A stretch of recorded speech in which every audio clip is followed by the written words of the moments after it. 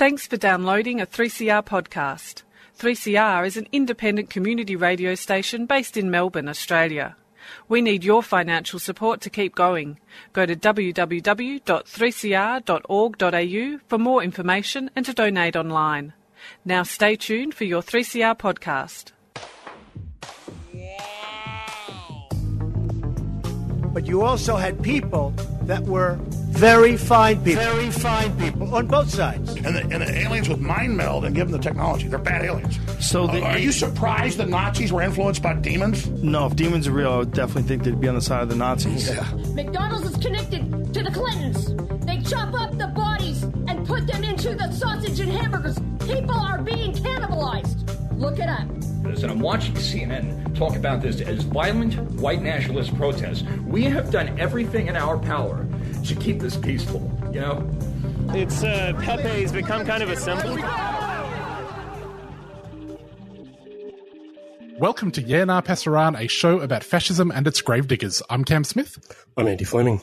And this week we are joined by Dr Tarek Younis, who is a senior lecturer in psychology at Middlesex University, as well as the author of The Muslim State and Mind, Psychology in Times of Islamophobia. Thanks for joining us, Tarek. Thank you so much for having me.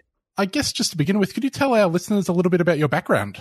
Yeah, sure. So personally, my background's a little bit complicated. I'm Egyptian, but I was born in Canada. That explains my accent. Many people here in the UK immediately assume I'm American, but that's blasphemy these days to call a Canadian American. So I was born in Canada, but I was raised in Berlin, in Germany. And then I went back to Montreal, the city where I was born, to do my studies. My family is a little bit all over the place, but now I am living here in London, and I've been living here for the last 7 years in the UK. We don't really have any plans to leave London, despite the fact that Britain is kind of slowly sinking into the ocean. So I think we'll kind of just weather it out and see what happens. But yeah, that's kind of my personal background. In terms of my professional background, you mentioned that I'm a senior lecturer at Middlesex University, which is true. Although I'm actually only working there now part-time. My other part-time is working as racial justice researcher at this really great organization called Healing Justice London. We're looking at processes of marginalization. And it's an organization that's dedicated to transformative healing justice. Tarek, we'll start off with a really easy one. There's quite a lot of funding going into counter-extremism, so this should be easy to answer. What is extremism? What is extremism? So that's obviously the golden question. That's ironically not on me to answer. My interest in extremism isn't really about how I define extremism, but rather how various nation states have defined extremism for their own purposes. We'll find that extremism is defined in many different ways. And while obviously most generically in the beginning of the war on terror, it was obviously centered very much on expressions of Muslimness that many countries across the global north and Australia and other places didn't like to hear. I think often now in the evolution of the war on terror, extremism has come to define anything that's sort of what's considered sort of illiberal and on the fringes of society, which what we've seen to be anything that they would like. I mean, here in the UK, they'll say anything that's sort of anti-democratic or intolerant, but in reality kind of is, again, really whatever any country wants it to be. For my personal interest in extremism, I think, isn't necessarily it's whatever definition anyone is trying to report that it is, but rather my interest in extremism comes in its colorblindness. So what began as something that focused counter-extremism, having focused particularly on Muslims, became something that's more or less colorblind to give it this liberal veneer of acceptability that it applies equally across the population, despite what we're seeing is a growing trend towards normalization of alt-right politics, xenophobia, racism, etc. A lot of these things obviously don't end up being caught within the web of counter-extremism. One major focus of the book, obviously, is this thing called the Muslim mind, which apparently presents particular problems to governments in the global north.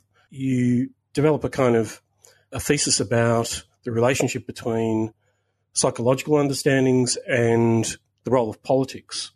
Can you explain what it is that you find troubling about this process of psychologization, that's this process that's taking place that locates whatever problems are assumed to exist inside the minds of this thing called the Muslim? Yeah, that's a great question. And I think that's also kind of that was like the impetus behind me wanting to write this book. So when I speak, I think the idea of psychologization, I should just preface this by saying it's nothing new. It's actually also nothing new in terms of like counter-terrorism, but counterinsurgency. If we think about sort of colonial projects that have long looked at colonial subjects in terms of that sense of revolt that developed among colonized populations, Hans Fanon and others have looked at this. And so empires have been very quick to psychologize that anger, that frustration of actually being colonial subjects as being one that belongs to the minds of those people, right? Like there are people who have difficulties in controlling their anger, their emotional configuration, their cognitive configuration is all sort of messed up. So it's a way of saying, well, actually, the problem isn't really us. Like, it's not the colonial project. It's actually them. It's in their minds, right? So there's a long sort of trajectory that this is building on. So given that history, that's something that what we're seeing in our current time, why psychologization is so important for me. I think, let me just add another point, which is I think there's a lot of sort of been discussions around the politics of like Muslims and Islamophobia, right? So this is something that many people have been writing upon. Yasser Morsi, for example, which I think you both know, have written about this for a very long time. But there's also the politics of psychology. I think people tend to think of the side disciplines, which I include then psychology, psychiatry, as these apolitical phenomena, right? Like that they're somehow devoid of any politics or any sort of political valence in their work. And this is something that's been long critiqued, given our neoliberal structures and other things, that psychology plays a very obvious political role. The purpose of the book was to really just marry the two. So the politics of psychology and the politics of Muslim. So theoretically, I think it's actually, the argument is really easy to explain, which is what I just said. Psychology has a very convenient way of individualizing. It has this impulse to individualize issues and make it about people rather than structures, right? So if people are living through a cost of living crisis and they're anxious, they're distressed because of it, there is this impulse to be like, oh, maybe everybody needs a therapist. Everybody needs a mental health professional. Everybody's feeling anxious and depressed, right? So there is already that impulse. It has this almost also very conservative, very individualizing impulse. And that impulse to localize experiences within the mind is one that depoliticizes it. And this is sort of the central argument that's been made towards, or a central critique that's made towards psychologization. That's the big sort of umbrella argument. The ways that this applies to Muslims is actually very, very clear in counterterrorism and counter-extremism policies. So I can give maybe an example that I think will hopefully clarify, and it's an example I draw upon in my book, which is the fact that one thing we notice in counter-extremism policies that try to give the liberal veneer that it's not about Muslims or managing ideal Muslim citizenry, so to speak, is about making it, they say that it's about everybody, right? Counter-extremism is about everybody. And one of the ways they're able to do this is saying that, well, everybody can be psychologically vulnerable to ideological viruses, right? Using the sort of psychology talk, as I call it, or its language is heavily emphasizing psychology. We can all, yourselves, me, anybody around me, we're all equally vulnerable to becoming terrorists in the future if we're psychologically vulnerable, right? And so that discourse of psychology and mental health becomes one kind of equalizing the playing field making it seem like we can take a public health approach to counter extremism, to counter terrorism, that applies to everyone equally. Even though, and this is the central point here, even though the very construct of terrorism, the very construct of extremism, both in politics and policies, as well as public consciousness, is highly, highly racialized to Muslims. So this sort of psychology talk and psychologization effectively does is that it actually gives this colorblind veneer towards racist policies that are racist in practice. On paper, it seems like it's a question of safeguarding. It seems like it's a question of trying to help people. Look, we're trying to help everybody in the population. We're taking this public health approach that's trying to save everybody. We don't want anybody to go down the road of the far right. We also don't want anybody to become an Islamist. Like it makes it seem like it's benevolent, it's protective, but it's really just effectively colorblinding very racist politics, which were racist from the outset and are not. It's the racism of the war on terror becomes erased in the process. And I can give some examples to this. Please do. Okay, that sounds good.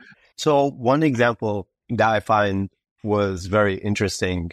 I'll give two examples. I mean, one example is here, the prevent policy, which for non-UK listeners is the UK. The UK has a very unique counter-extremism, counter-radicalization policy across Western white majority nations insofar as it's a public duty for public institutions, be it healthcare, schools, universities, etc., to train their staff to have what they call due regard in identifying and reporting individuals they suspect might become terrorists in the future, or as they'd like to call it, vulnerable to radicalization.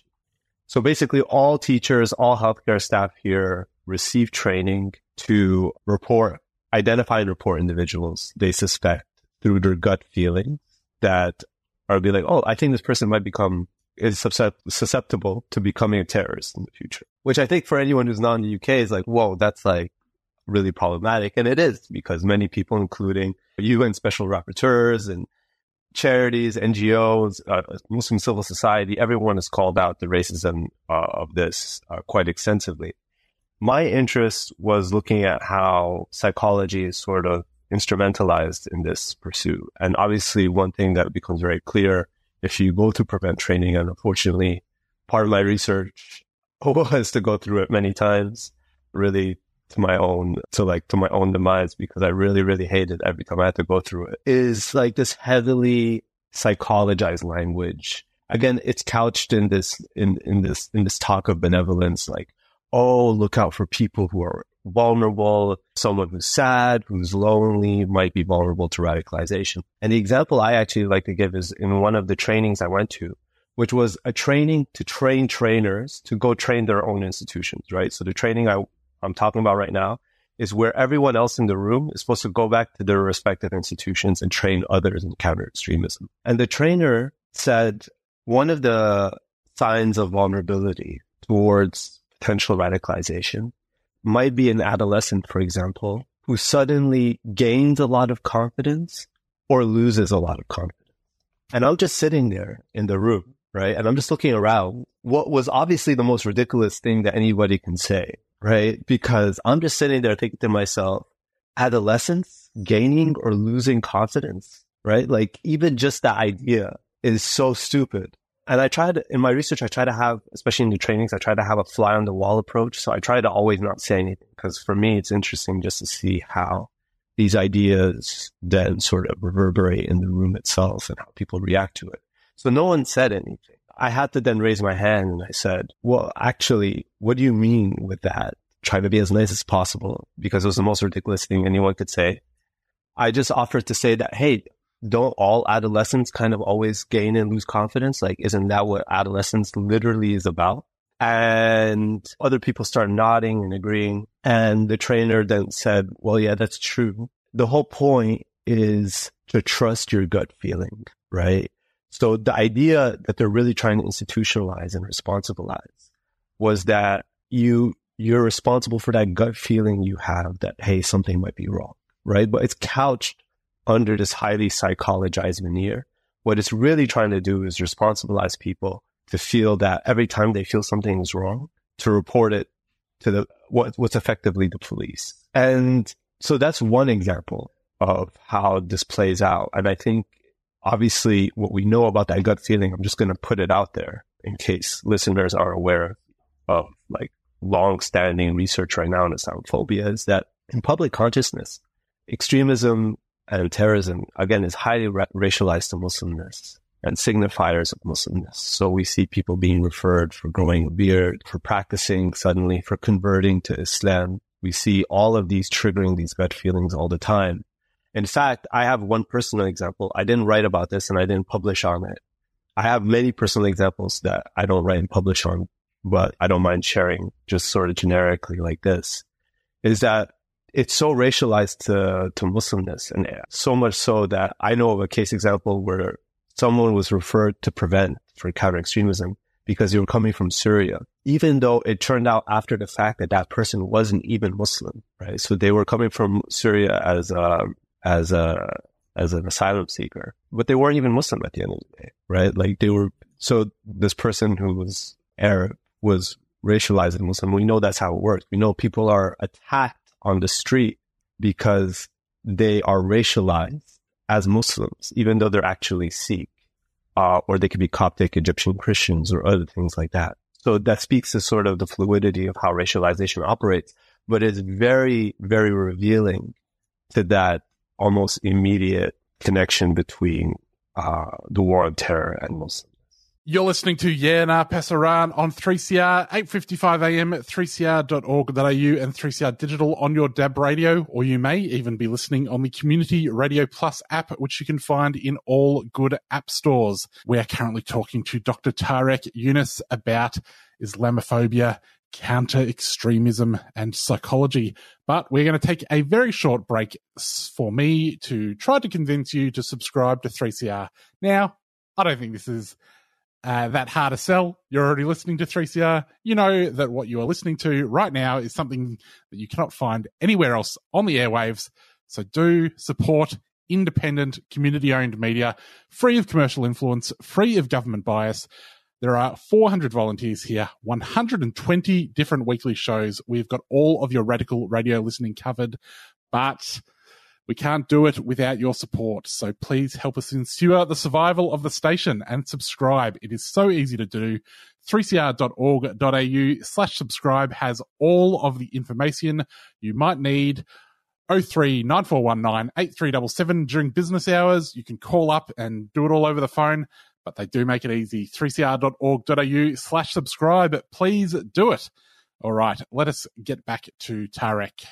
Tarek, I was hoping to run an example of something that recently happened in Australia by you. There was a case just a few weeks ago that emerged. A judge threw out a terrorism case that had been built up against a 14-year-old boy. He was originally 13 when he first came to the attention of Australian authorities. He was a young autistic man. Unfortunately, instead of becoming obsessed with trains or something of that ilk, his focus was on ISIS. And it was through that he was referred to CVE, the sort of Prevent equivalent here in Victoria, at the same time as he was going through this sort of CVE program to try and divert his attention to healthier pursuits. He was also being engaged by counter-terror operatives who set up online personas to engage him and gauge his willingness to act out his interest in ISIS. And so this case was eventually brought against him and then thrown out on the basis that all of the work that the CVE people had potentially done to his benefit had been undone by the fact that he was being simultaneously radicalized by state agents. I was wondering if you had had a chance to look at that case and what your thoughts were on it. Yeah, I've looked at that case, and I think that's unfortunately, as you're perhaps aware, that's not an isolated case. And Arun Kundeni, in his really fantastic book, for anyone who's interested, The Muslims Are Coming, is a really fantastic book that covers sort of these police practices and strategies of entrapment. I have a number of things to say about these cases. I think, let me speak with something that comes personally from me that you might not hear from elsewhere. I'm a practicing psychologist. So I give therapy, and my therapy work is exclusively dedicated to working with people who've experienced state violence, police violence, prison violence, etc. So I deal with cases like this all the time on a personal level. And I need to just simply affirm. Oh, and I should mention, let me just plug in the organization that I'm working with, Maslaha. We have a project called Coming Home Project. So it's a project that we recently launched a couple of months ago. And it's to support especially racialized Muslims who've experienced this sort of police violence. Now, I think it's really important for me to just affirm one thing that people are not like very aware of. But I think it's so important for me to underline just how violent these experiences are for individuals to engage with police in this way, right? Like the experiences of this youth, for their family, knowing that the police are involved in their lives in this way is absolutely is really just like it's first shattering. When you feel like the police are after you, it almost feels like nowhere can be safe, right? It's something that it's very difficult for us to qualify because often we don't really fully understand or appreciate the experience of living in a society where the security apparatus you feel like suddenly is not working to protect you, but is actually actively working to harm you in some way, shape, or form. And that's something that we have to really underline how difficult that is. Now, in terms of entrapment, I mean, this isn't, again, anything new. Without really speaking to the case of Thomas, who seemed like he was obviously vulnerable in certain respects. But I think, again, what we're seeing is how this is sort of instrumentalized in a way to, especially I think these sort of processes of entrapment is one that's highly exploitative, but we're seeing that with police across actually liberal democracies. So police are often involved in trying to recruit individuals that they themselves suspect to be problematic. I think the third point I'm going to just bring up to this really quickly is actually how the entire idea of vulnerability becomes seen through a prism of risk, right? So when racialized Muslims are vulnerable in some way, shape, or form, be it like this youth, be it racialized Muslims who might be homeless, we've entered into this risk-based logic that is really so pervasive. As this one author, Giddens, he calls it that the future is colonized by threat and risk. Everything enters into this risk-based calculation through, especially, and that's been sort of really amplified and embedded within policies following the war on terror. And so what we're seeing is that, in fact, here in the UK, for example, one thing that Prevent ended up developing into, and that's launching this year, or has launched already, but now I think they become much more extensive, are these like what they're called mental health hubs or vulnerability support hubs, whereby anyone who's potentially deemed to be vulnerable to radicalization, but also has any way, like any element of like what you consider like a mental health vulnerability, is being funneled into these mental health hubs, which is this unprecedented marriage between policing and mental health support, where there's like this really awkward and still not well understood data sharing practice between policing security, like policing/security and actually mental health professionals. And it's something that I think that's the future of what we're seeing, is this sort of risk-based assessment of people who are vulnerable. And so we know that these risk assessments for counter-extremism are also now being embedded within just like mental health institutions across the UK. I know this is a logic that's being exported and being implemented everywhere, even China, by the way. Just to be very clear, like in China, where the UK actually was discussing and sort of teaching its CV policy, which is then obviously being implemented on the Uyghur population. When I was analyzing sort of China's discourse, which I highlighted in my book, you could see there's also that sort of pseudo-therapeutic people are vulnerable to radicalization prophecies. So in what ways that ends up becoming something that the police then exploit for themselves, or as in the case of the Soviet Union, becomes another way of managing and locking them up, right? So the therapeutic can be something that you can exploit, but you can also use to justify like, oh, we need to get this person off the street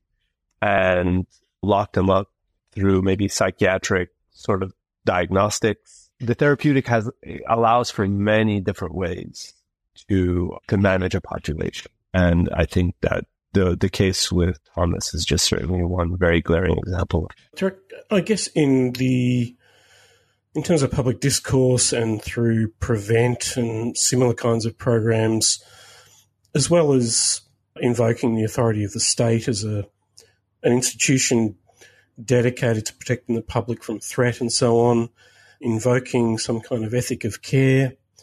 Also being drawn upon is the science disciplines or their scientific status, the ways in which these understandings are presented as though they were, in a sense, subjective, neutral, and so on. I'm wondering, in that context, can you talk a little bit about the science disciplines themselves and their use in this context, but also in terms of conceptualising mental health? In what sense is that a particularly Western artefact? And what are the implications of that for the, I guess, monitoring and control of Muslim populations in the global north? That's an excellent question. I mean, I can affirm maybe just one point almost directly off the bat without having to expand on it too much. I mean, the side disciplines themselves are Western artifacts, right? Like, so the side disciplines in terms of their conceptualization of illness and wellness and normality and all these different things. And this is something that's sort of well understood that many different sort of groups and organizations and movements have tried to work against in terms of decolonizing psychology, but also sort of understanding the cultural dimensions, all the sort of Eurocentrism of it all. I think there's something particular to say again about sort of the critique of the politics of the side disciplines that I think I'll emphasize. I might be repeating my point from earlier, but I'll just use a different example. One thing that we found in the vulnerability support hubs, so the mental health hubs I was mentioning before, where anyone who's, again, potentially deemed to be radical or vulnerable to extremism, which again is very racist, right? So we're seeing referrals of people putting on headscarves, stuff like that. So though suddenly they're being referred to these mental health hubs. And when these mental health hubs were being trialed in the UK, the police were making reports of it. These reports, through the fantastic work of Hill Ackett at MedAct, these reports were they received these reports through the Freedom of Information request. And so we were looking at these police reports, which was examining how the police themselves were evaluating these mental health hubs. And something really, really stuck out to me when they were looking at the mental health assessments for all these people who were being referred to mental health hubs. Let me just footnote this.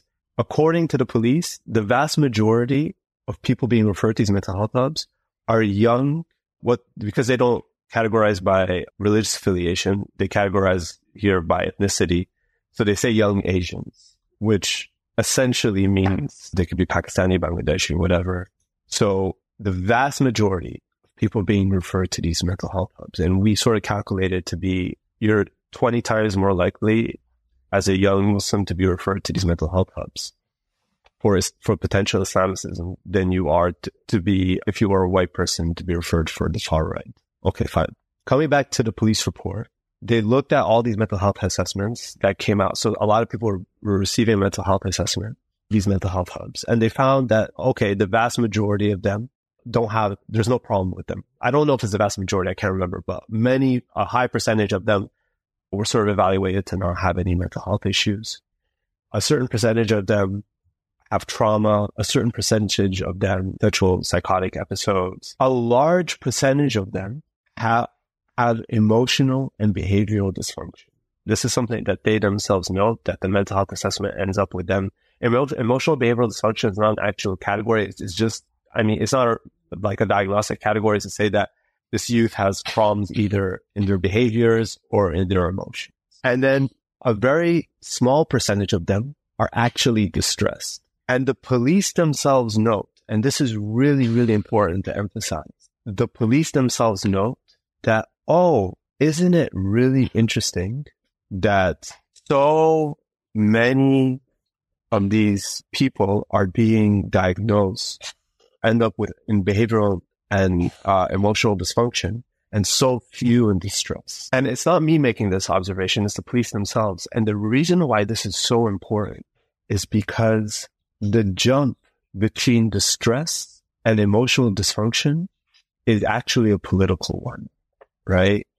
When we say someone is distressed, it's for saying that we recognize if someone is acting out because they're distressed. Someone is incredibly sad, someone's incredibly angry. But we understand the cause there, right? Let's say someone's parents passed away and they're very upset by it. We understand that and we say that person's in distress. When we say someone is emotionally dysregulated, we're saying that they're not acting or behaving or feeling the way that we recognize if a person should react or feel that way in the first place, right? It's a political jump insofar as if we think about what's happening in Palestine and in Gaza, people right now are feeling incredibly angry and upset and are displaying that anger. And it's precisely that sort of psychology talk, that psychologization that makes it about them. They are having a hard time managing their anger. They therefore, if they're youth in schools, and this is something that research has shown, they might be sent to these behavioral or emotional management units to work better on managing their anger and expressing and feeling angry. And that is the depoliticizing impulse that we're seeing towards Muslims, towards racialized minorities in general, right? This is the same sort of history that we've seen towards the Black community in the United States during the Civil Rights Movement, whereby their anger towards Jim Crow policies and just general obvious widespread racism is one that, it belongs to you. You need to manage your anger better, rather than us recognizing that this is actually a very distressing time. The moment if they would acknowledge this emotional excess, you might say, right? I don't believe it's excess, but let's say they'll call it excess, anger, sadness, whatever it might be, to be legitimate and therefore call it distress, is one that immediately does what? It immediately recognizes that there is injustice out there, that it's actually, that the people in Gaza are actually experiencing genocide. And maybe that distress is actually legitimate that they're feeling. So that really speaks, I think, both to the politics of the side disciplines and what it's been long able to do towards the Israelite minorities, but also particularly right now in sort of counterterrorism discourse and the war on terror, how it affects Muslims especially. You do examine, and in speaking of the political and social context in which distress is registered and understood by the state and other forces, you do examine the impact of neoliberalism and neoliberal forms of governance, which might also be expressed as austerity or in various other terms.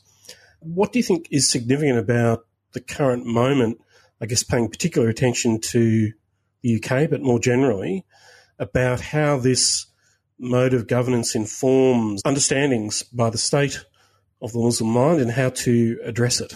Yeah, that's a great question, and one where I probably can end up down a rabbit hole to go for a long time. So I think to that, the neoliberal moment is obviously one where we're seeing intense forms of hyper-individualization, which comes sort of from deregulation and obviously just sort of leaving and almost completely sort of chucking everything within sort of market logics. And that has a very sort of individualizing component to it, right? It's one in which it's about sort of everybody has to take care of themselves, and it's obviously highly problematic in so far everything sort of becomes commodified and becomes a question of value. How do we view this as different forms of value rather than maybe a sense of sort of ethical responsibility towards people? I think the way this speaks particularly to Muslims and the war on terror is one in which first and foremost, if we just look at like recent austerity policy, we see that there's this shift towards the cutting of public funding, be it like obviously things like libraries. We're seeing that just like everything sort of, all the funding sort of being cut down all over the place. And at the same time, we're seeing increased sort of funding in what? In security, counterterrorism, right? In the UK, this is like very glaring, right? So here, mental health waiting lists are incredible. And I think they're probably the same in Australia. I know they're the same actually in almost all. So I never looked in Australia directly, but I would assume that's the case, that Australia has a really big problem with waiting lists in the healthcare system, because this is a problem that also extends towards like Scandinavian countries like Denmark and stuff like that, where also waiting lists are really extensive. Lo and behold, in comes in CVE and Prevent and things like that, which are obviously hyperfunded, but also hyperfunded without any real justification of how much funding they should receive, just as sort of risk-based argumentation that, hey, we should be really investing in like counter-extremism, right? And the outcome of that is actually really quite glaring, which we've been arguing for years. I'm just going to mention this, that is going to create a phenomenon, a dynamic by which people who, let's say I'm a mental health professional, I'm concerned for somebody, right? Let's say I'm concerned for you, Ken. Okay, you have let's say I want to refer you to a mental health professional. All right. But the problem is that I know in the back of my mind, because of all this privatization and especially the sort of the cuts in public funding to mental health, you're going to be on a waiting list for, let's say, a year. So I know that's going to happen. However, I know if I can flag that you're potentially vulnerable to radicalization, you can skip the line and sort of receive that immediate sort of support or support structures, because that's what it's made for.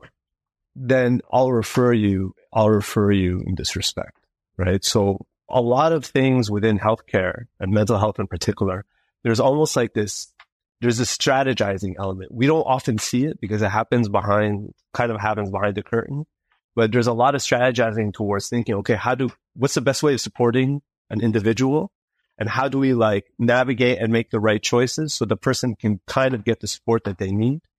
And it's not really about it being about the person, it's more about the system, right? So this is how we're going to navigate the system so the person gets support. And this is what we're seeing, right? So we're seeing that actually happening. I really want to emphasize the fact that when I, myself and others were making the argument that this is happening, given the political climate, the economic climate that we're in, but also the sort of shift in risk-based logics and hyperfunding of like security, we were saying this is the inevitable outcome, is that people are going to start prioritizing security logics to be able to support people in some way, shape, or form. And also government funding is going to support organizations that employ security logics, etc. That argument, we've been completely dismissed in these sort of arguments until actually the person who reviewed a neoconservative individual by the name of Shawcross, who's very pro-security, pro-whatever, he reviewed the Prevent policy, the UK CVE policy, and he affirmed that that's actually what's happening. What's happening is that people are using Prevent strategically for reasons that are not actually security related, but to actually support individuals, right? And that really speaks to the perversion of the context that we're in, because you couldn't understand that that's happening unless you have your feet in the ground to understand the sort of new liberal context that we're navigating, but also the war on terror and Islamophobia and racialization of Muslims, right? It's only by holding these two hand in hand that we can fully appreciate these emerging dynamics that are appearing in healthcare. Well, folks, that is all we have time for on the radio, but we do have some more questions with Tarek Younis on the podcast, which you can find at 3cr.org.au/Yeah-Nah-Pasaran. And while you are there on the Yeah-Nah-Pasaran page, you could just head one page over to 3cr.org.au/subscribe and help keep 3CR on the air. 3CR provides independent, community-owned media. We are free of commercial influence. We are free of government bias. It is radio in your language. 3cr.org.au/subscribe. Tarek, thanks for joining us. If people want to read more of your work, you do have a website at tarekyounis.org, and the book is called The Muslim State and Mind. Thanks for coming on. Thank you so much for having me. Well, Andy, we'll be back next week. Until then, see you later. See you then.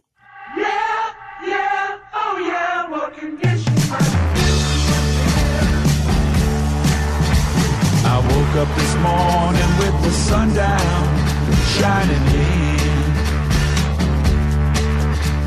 I found my mind in a brown paper bag within. I tripped on a cloud and fell 8 miles high. I tore my mind on a jagged sky. I just dropped in to see what condition my condition was in. Oh yeah, what condition my condition.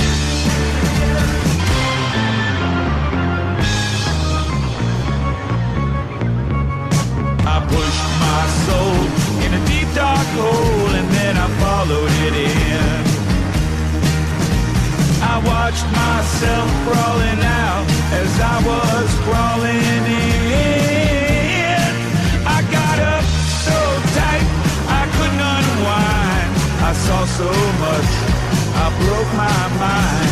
I just dropped in to see what condition my condition was in.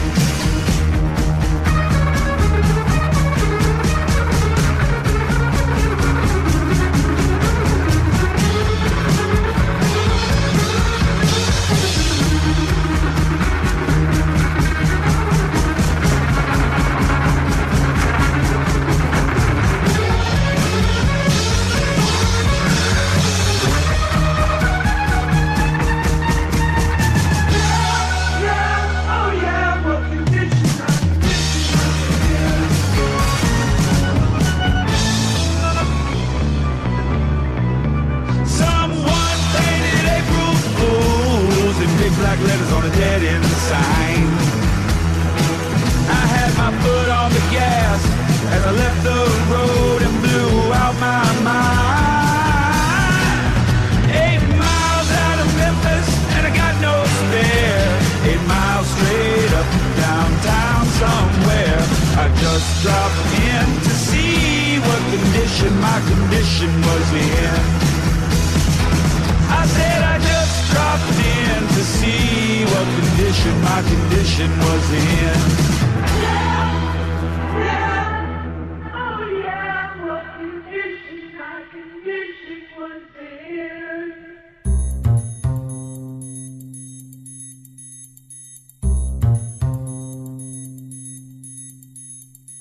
3CR is radical radio. Through our on-air content and community structure, we promote real change for workers' rights, gender equality, environmental action, disability justice, and on racism and First Nations sovereignty. Do you want to be part of real radical change?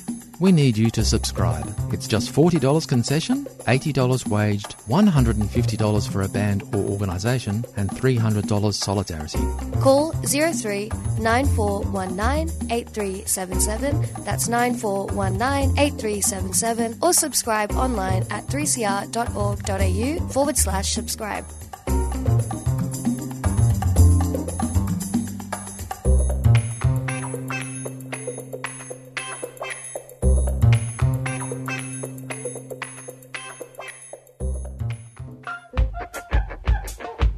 We know you love listening to 3CR, but we also know that many of you haven't downloaded the Community Radio Plus app yet. The app lets you tune in anywhere and share the station with your friends. So, show the love and share the love and search Community Radio Plus wherever you get your apps.